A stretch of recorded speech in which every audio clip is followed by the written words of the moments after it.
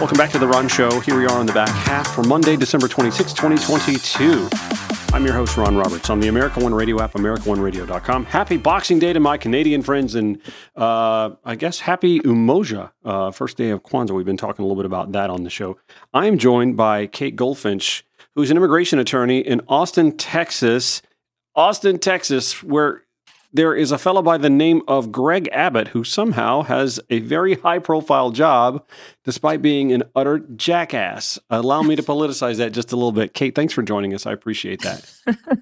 Thanks for having me on. I appreciate it. So, as the owner and CEO of Lincoln-Goldfinch Law, I have to ask you, first question right off the bat, is immigration law one that pays? Because I got to think just the utter frustration that is our intransigent immigration policy makes it a tough gig. Yeah, it's definitely a tough area of practice. And I would say most of the lawyers and legal support workers who are drawn to it are mission oriented. They're here to serve the immigrants and their families, and they're called to it because of that, not because it happens to be a particularly lucrative area of law practice. So, before we went into the holiday weekend, we saw a little bit of, inaction, I guess I should say, on Title 42 between mostly red states along the southern border and the Biden administration. Explain to everybody real quick, just if you can, in layman's terms, what Title 42 is and the impact of delaying repealing it. What kind of impact it has on folks? Sure. So with Title 42, we're talking about how it applies to asylum seekers at the border. Mm-hmm. So people who come to the U.S. border and they say, for whatever reason, I'm afraid of returning to my country. And historically, for the last 70 years, the U.S. has had a border policy which has said that anyone who arrives at the border and says, I have a fear of returning to my country, they can be processed in and be screened for asylum. They go through a credible fear interview, and not all of them qualify, of course. And the ones who get denied at the interview, they'll get returned back to their country. And the ones who are approved, they don't win asylum at that point, but they get processed into the country where they begin to prepare for an asylum hearing before an immigration judge. Mm-hmm. And that's been the system that we've had in place for decades. Well, when President Trump took office, it's no secret that one of his goals was to shut down asylum eligibility at the U.S. border. And he took a number of actions, one of them being this Title 42. And it's a health and human services provision that allows the president to essentially shut down the border for public safety due to, an outbreak of something. Mm-hmm. And interestingly enough, the Trump administration attempted to close the border under Title 42 before we even knew about COVID because of the mumps. And that was blocked by the courts. And when COVID happened, that gave him the opportunity to finally implement it and shut down the border due to COVID, right? Mm-hmm. Which, it could make sense right in the beginning of a pandemic. The issue is that it has still not been lifted, and it is being used as a border enforcement tool. And we have not returned back to the era in which we have a system for screening and processing asylum seekers. What we do now is just kick everyone out to Mexico, which creates a whole host of other problems and violence against migrants in Mexico. So that's what Title 42 is. It's a policy that says, due to public safety, we are going to close the border to asylum seekers. And why is the Biden administration, last week, essentially delaying any movement on that until, I guess they said this week at the earliest?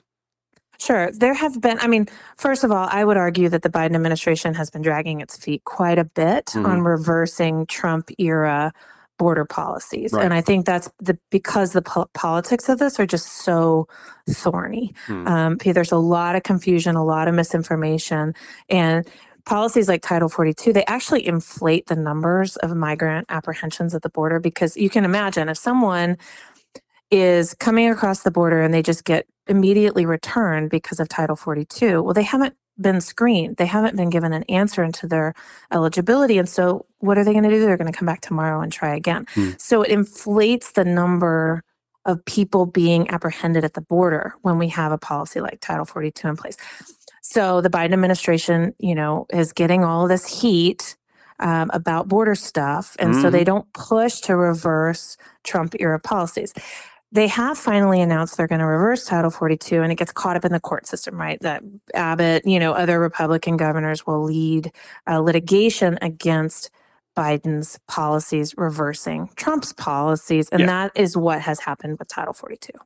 So I got to ask, because this is your forte, and I'm here in Atlanta, Georgia, and I follow this because it's a political football, obviously, as most folks do from a layman's point of view.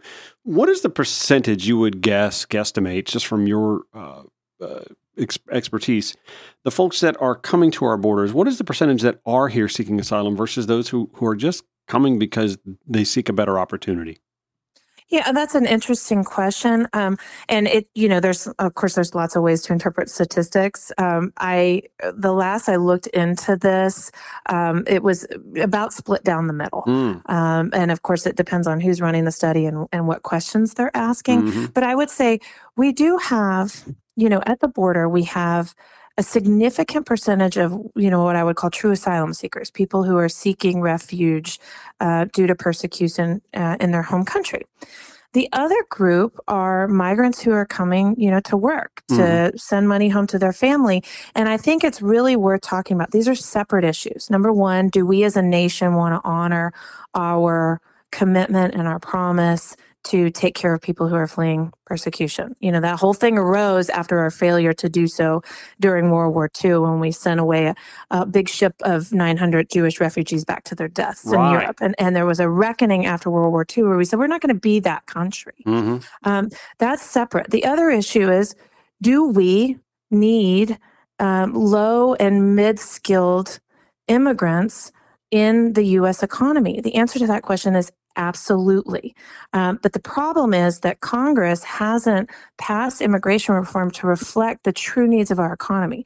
We have the jobs. We need the immigrant labor. These are people who are coming to fill jobs that exist. And if only we could have an immigration legal system that would reflect the needs of our economy, a lot of this chaos and tension would be resolved. But it's such a hot button issue that we can't even get simple, obvious legislation across like dreamers. It's mind boggling when you think about the aging population of the United States. It used to be that, we had way more babies than we had old people.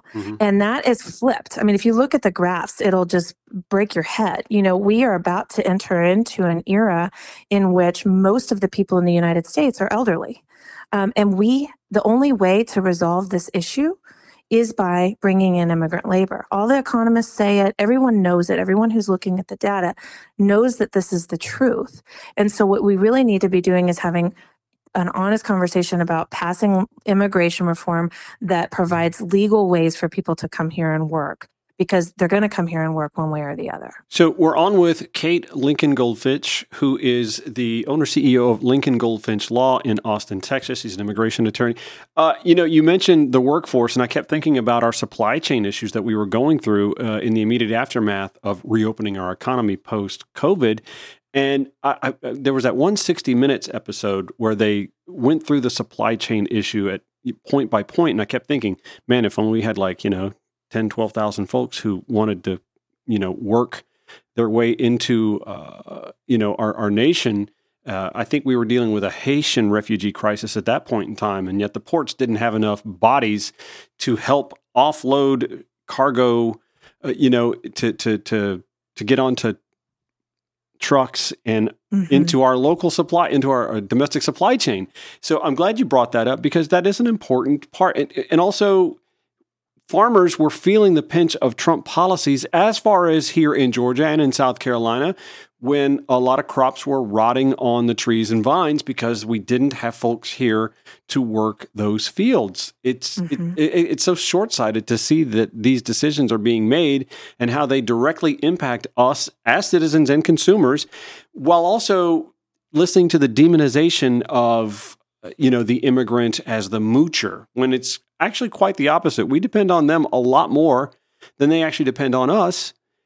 And I'm quick to remind anyone, this is a taxpayer, funded situation, whether it's education or healthcare. But folks don't seem to understand. If you're just renting a place to live in this country, you're paying property taxes because the landlord doesn't just eat that cost. That's right.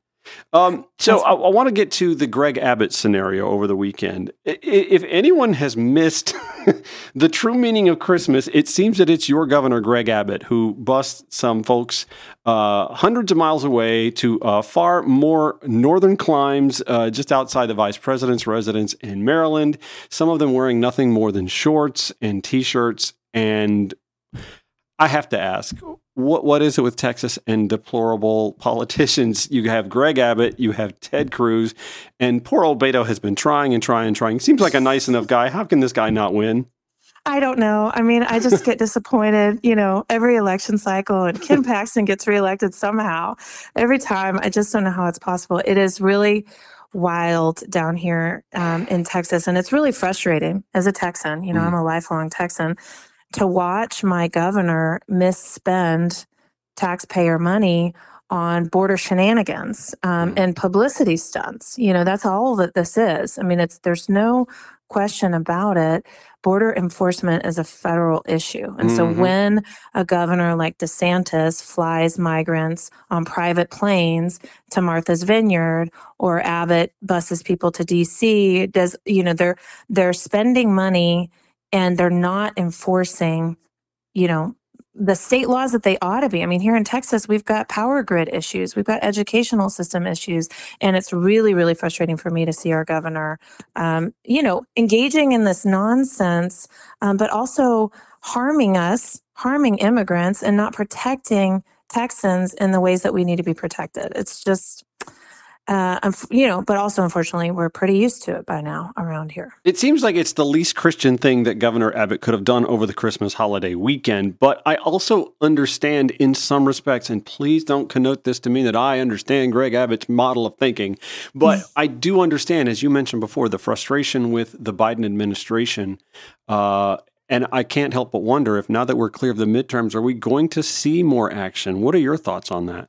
I do think that we're going to start to see more activity. I think Title 42 is eventually going to be lifted. You can't use a COVID era policy to enforce border rules forever. It's going to have to end. And, I think that probably what we're going to see is a period of pretty intense chaos as we get back to the system that we once had. I don't know if you remember last spring when the Biden administration lifted Title 42, but only as it applied to children. And we had all these unaccompanied minors come in, and we could do a whole other show on that. I had cases then that would just break your heart. Yeah. But we saw these kids, lost in the system, right? In a system that was not prepared for them. The detention centers were full, the caseworkers weren't available, et cetera, et cetera. Well, the same thing is going to happen now, but for asylum seekers, because when you shut off a system that's functioning and you wait a couple of years and you build up the backlog of people desperate at the border and then you turn it back on again, well, it's just obvious it's going to be chaotic. But I think if we could just hold steady and get to the point where at least we were, right, where we have a way of processing asylum seekers, screening them, sending them home if they don't qualify in a humane and dignified way, and then processing in the people who would qualify, while also long-term look at legislation to allow people to immigrate here for work in a legal way if they're not fleeing, then everything will settle. But we just have to, start with the facts. And I think, honestly, that's going to be the most difficult thing. All right. Stand by. We got just a couple more minutes here. We're going to get back here in just a second. Got a quick break to take on the Ron Show, the American One Radio app, AmericanOneRadio.com. We're on with Kate Goldfinch, immigration attorney in Austin, Texas. Stand by. Incidentally, for those who don't know, my full-time job is that I am a realtor, a real estate agent with eXp Realty. And you can dive right into the latest listings, get your home value checked out, check out open houses by visiting me at RonOnTheReal, REAL.com. Even share some blog posts that has me focusing in on the real estate industry and trends. Obviously, interest rates are climbing right now, which has a lot of folks thinking, oh, that means the market's going to go south. Atlanta's a different animal.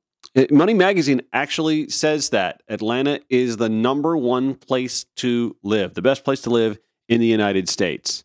And by 2040, there will be 2.5 million more of us living in Metro Atlanta. There's like 6 million now. That's a big chunk of people coming in the next 18 years. And I know what you're thinking. 18 years, that's a long way from now. Do you know it was 18 years ago we were all jamming in the club to a new song called Yeah by Usher, Lil Jon, and Ludacris? Yeah. Not all that long ago, right? Life moves pretty fast. Ferris Bueller, thank you. Currently, we are seeing mortgage interest rates at or above 7%. That's a far cry from the below 3% figures we were enjoying the last 2 years, but they're not all that different than what they were in 2004, 18 years ago. And by 2040, if you pull the trigger on a home purchase or a rental income investment property today, you'd be either done with it if you chose a 15-year mortgage or more than halfway through a 30-year note, with equity growing by the year in a local housing market needing space for 2.5 million more people by 2040. What I'm saying is what you buy now is likely going to be wildly more valuable in 2040 or even 2030. It really is good to be number one, especially if you own your own home or a rental income property or both in Metro Atlanta. Hit me up, Ron at rononthereal.com, 843-283-0078. Georgia MLS 396720.